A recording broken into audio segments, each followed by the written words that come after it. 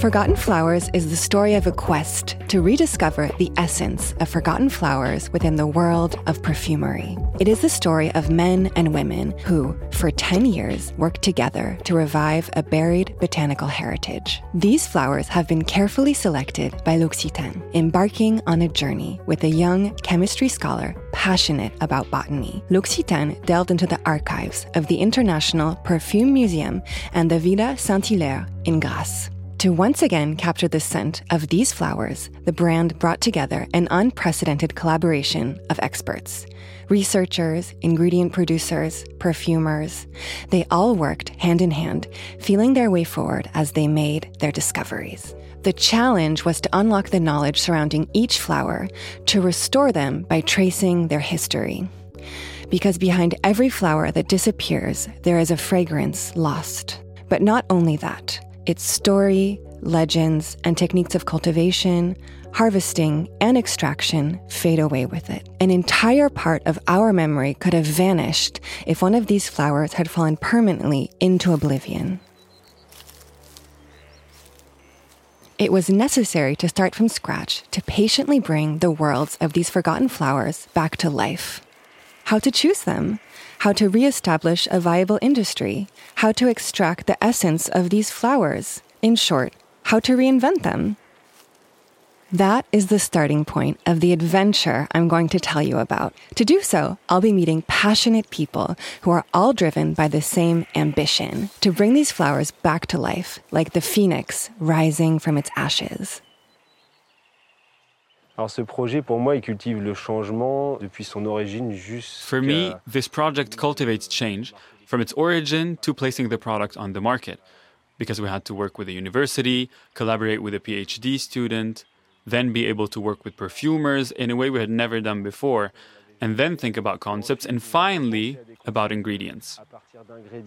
Actually, the fact that there's a collaborative aspect throughout the entire chain is what makes it a profound change for me.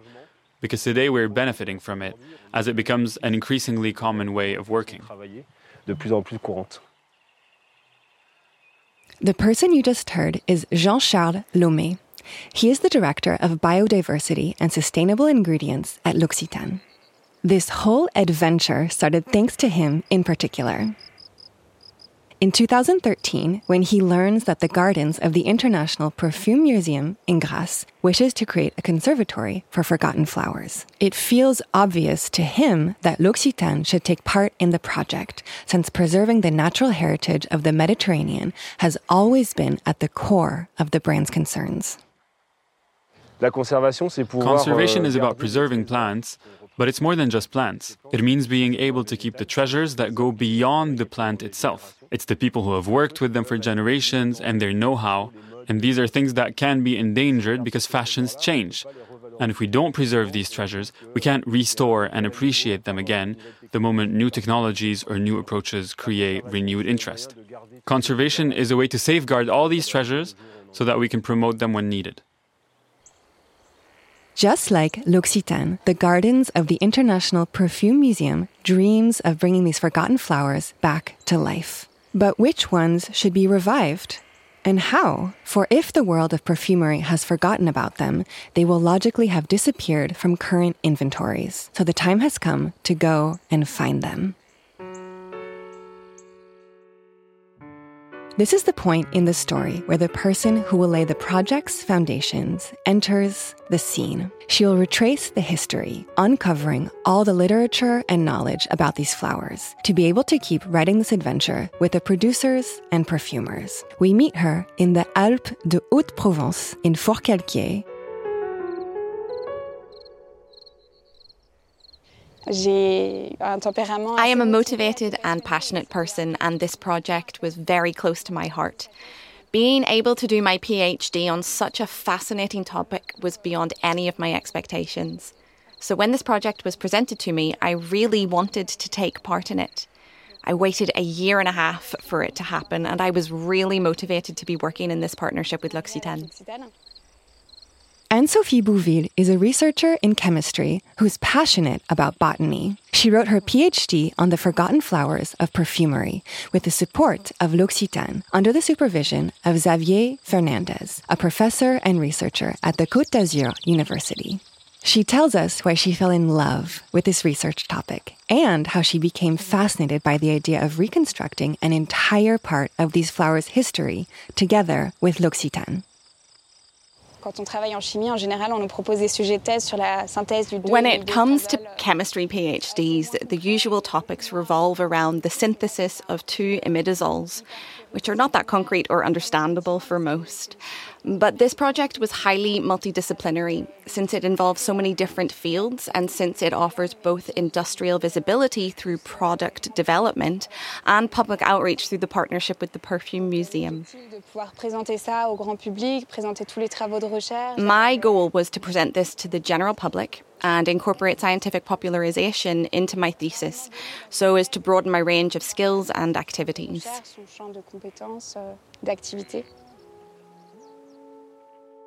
According to Anne-Sophie Bouville, there's a vast amount of knowledge that could be brought back to light and made accessible to the general public. An extraordinary opportunity for any doctoral student.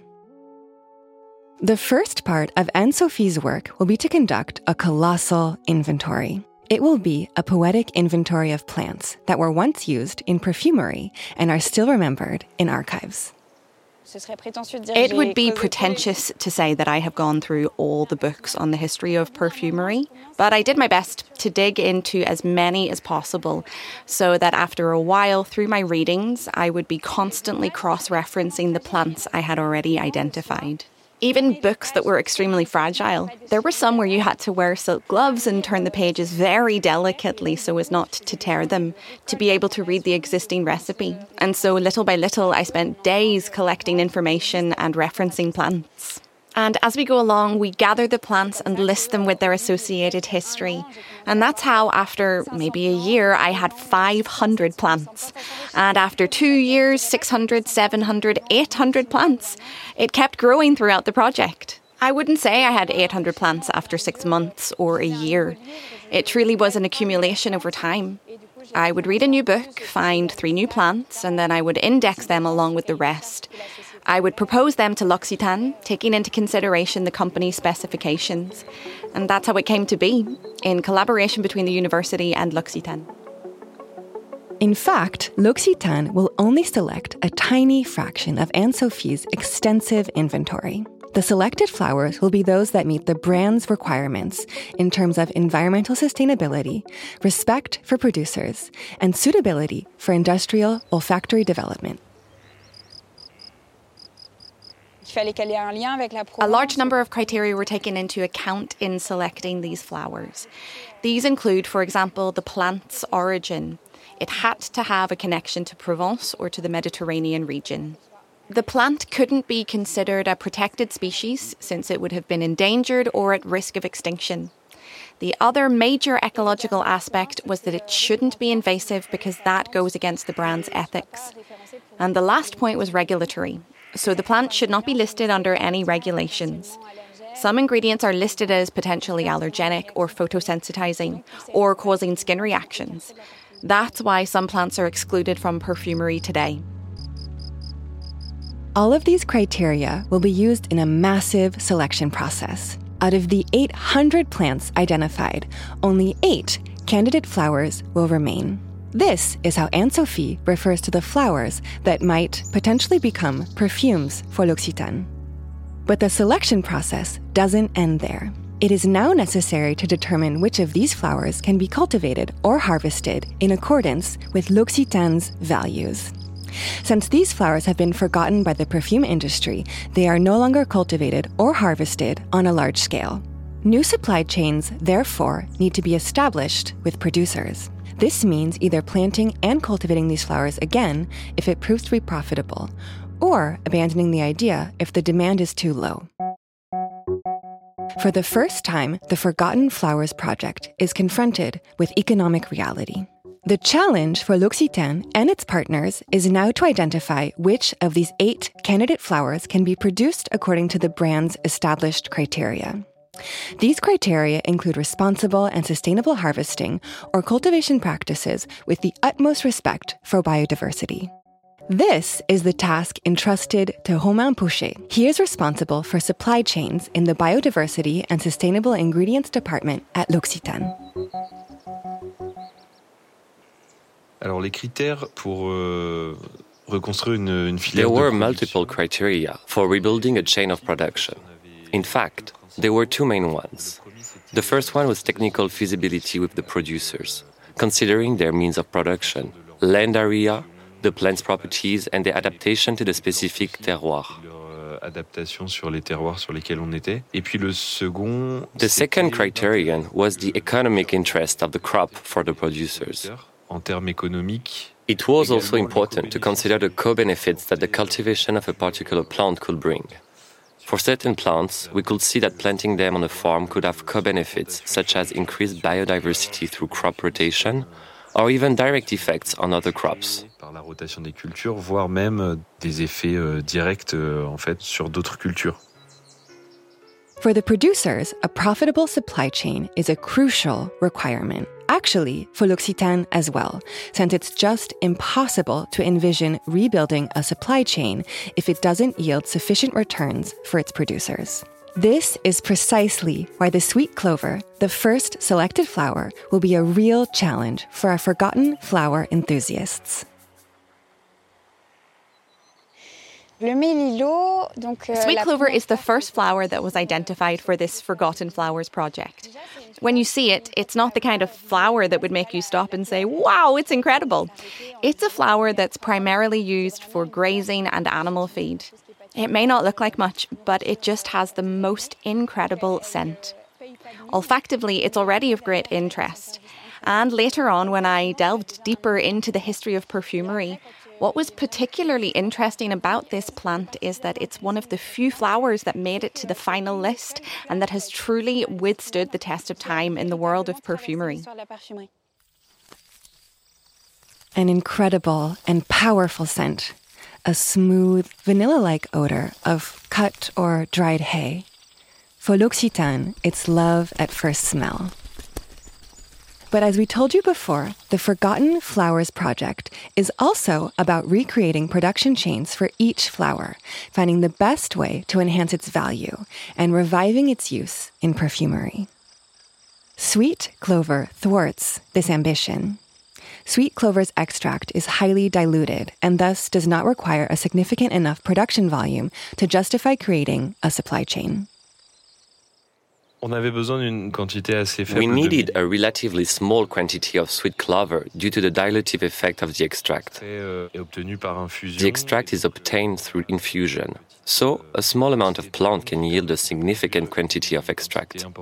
Despite the amount of extract that we consume, it wasn't enough to justify establishing a supply chain. But it served as a very important lesson and a point of vigilance for the other plants. And at the end, it allowed us to remain attentive to the farmers' interests and needs. Sur l'aspect de l'intérêt pour les agriculteurs.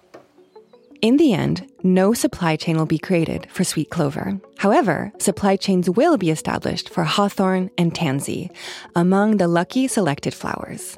As for sweet clover, L'Occitane will opt for responsible sourcing from existing supply chains. This setback proves that the adventure had to unfold step by step, by trial and error. Each milestone was reached like a new starting point to discover uncharted territory. It was a unique approach that was about to revolutionize olfactory creation.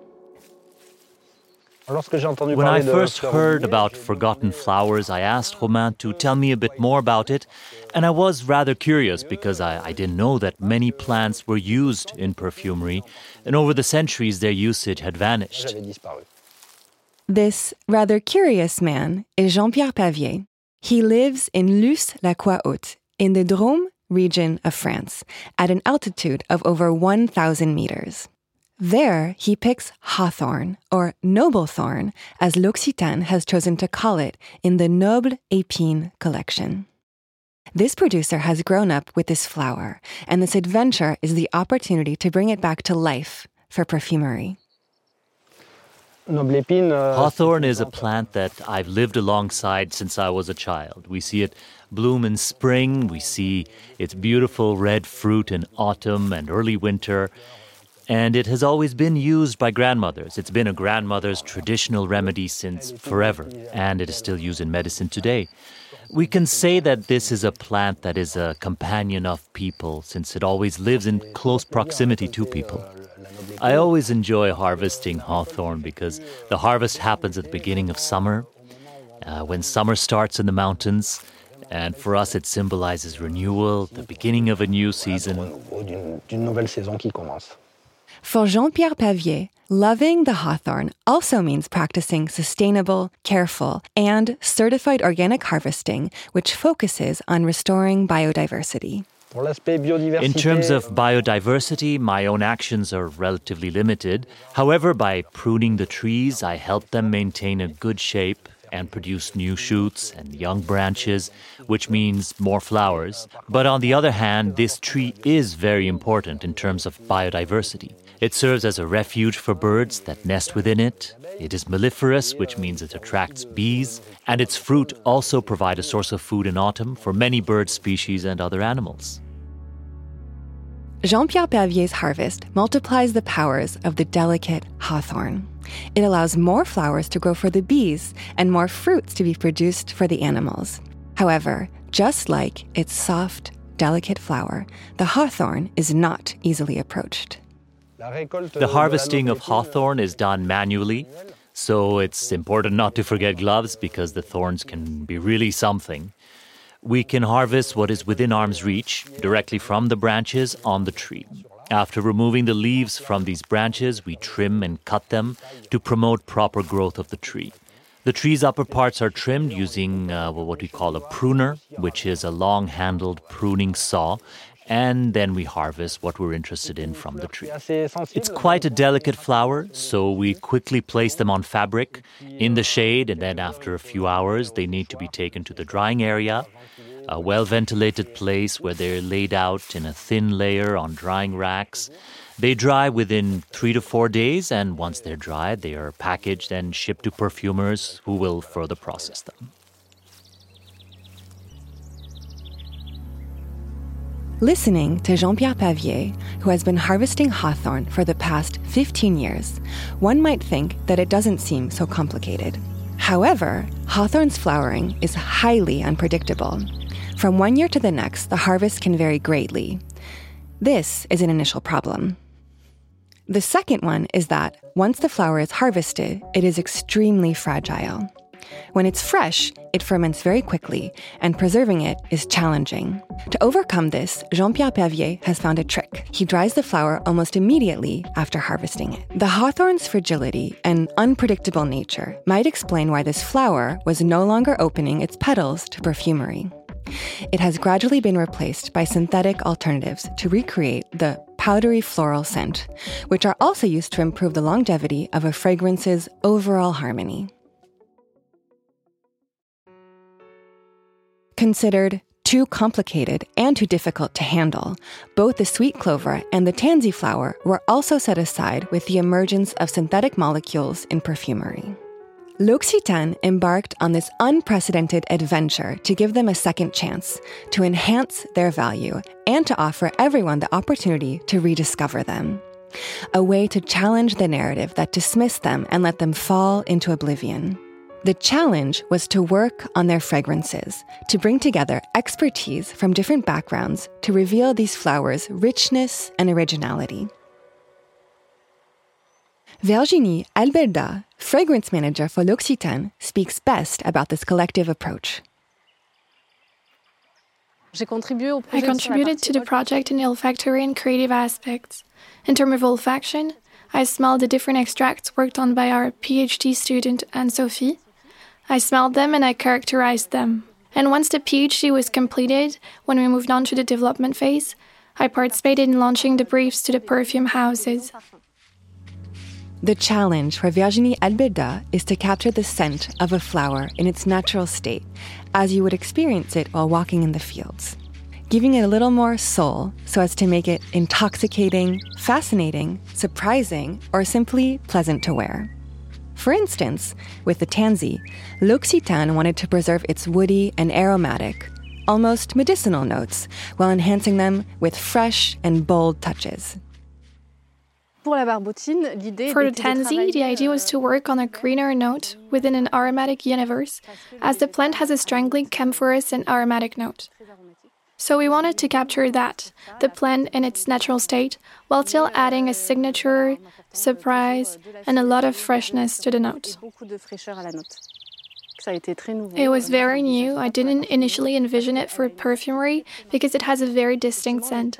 So the challenge was to keep this aromatic note, but turn it into something very pleasant. The other originality of this perfume collection is the olfactory approach using the ingredients, i.e., the flowers. Creating a fragrance directly from the flower is a first for perfumers. Indeed, L'Occitane directly supplies the hawthorn and tansy to the perfumers. The idea is to create a perfume by means of a fresh perspective and the desire to promote not only an ingredient, but also an entire industry, an extraction method, and a region. So the perfumers accepted the project. They were very enthusiastic about working with those forgotten flowers. For them, it was new to have not only the fragrance brief, but also the actual ingredient brought to them. And that's what really stood out to them in this project. We brought the ingredient, we brought nature to them, and it's really inspired them in their scent work. The hawthorn, which is harvested on the heights of Luce-la-Croix-Haute, or the tansy, which is cultivated by Magali and Philippe Marie in the fields of Jouques in Provence, were directly passed on to the perfumers. It's a new way of considering production, of distilling the flower and highlighting its terroir. With these flowers, Virginie Albelda offered a challenge to the perfumers to create surprising and sometimes divisive fragrances that flirt with the so-called niche perfumery. This experience is unique because entire supply chains have been built for each of the flowers, with the exception of sweet clover. L'Occitane knows everything about these plants, how they grow, who cultivates them, how they are harvested, and then transformed so as to preserve their fragrance after they have been picked. This on-the-ground expertise has benefited from the research of Anne-Sophie Bouville, without whom it would have been impossible to know that the scents of sweet clover, hawthorn, and tansy could be revived today.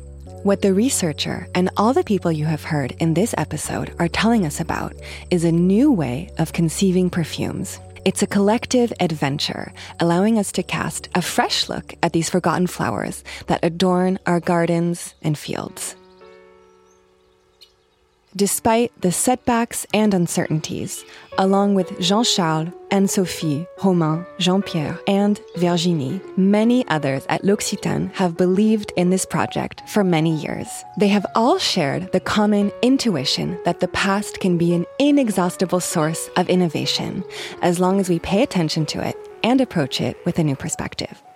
That's what truly interested me in this project. Rather than always seeking something new, let's tap into the knowledge of our ancestors. They were true gold mines. They were incredible and endless resources in terms of knowledge and understanding of plants. Because they had knowledge that evolved through ancestral wisdom, it was extremely experimental. Nowadays, we strive to innovate by wanting to develop new things, but there are so many treasures in the past.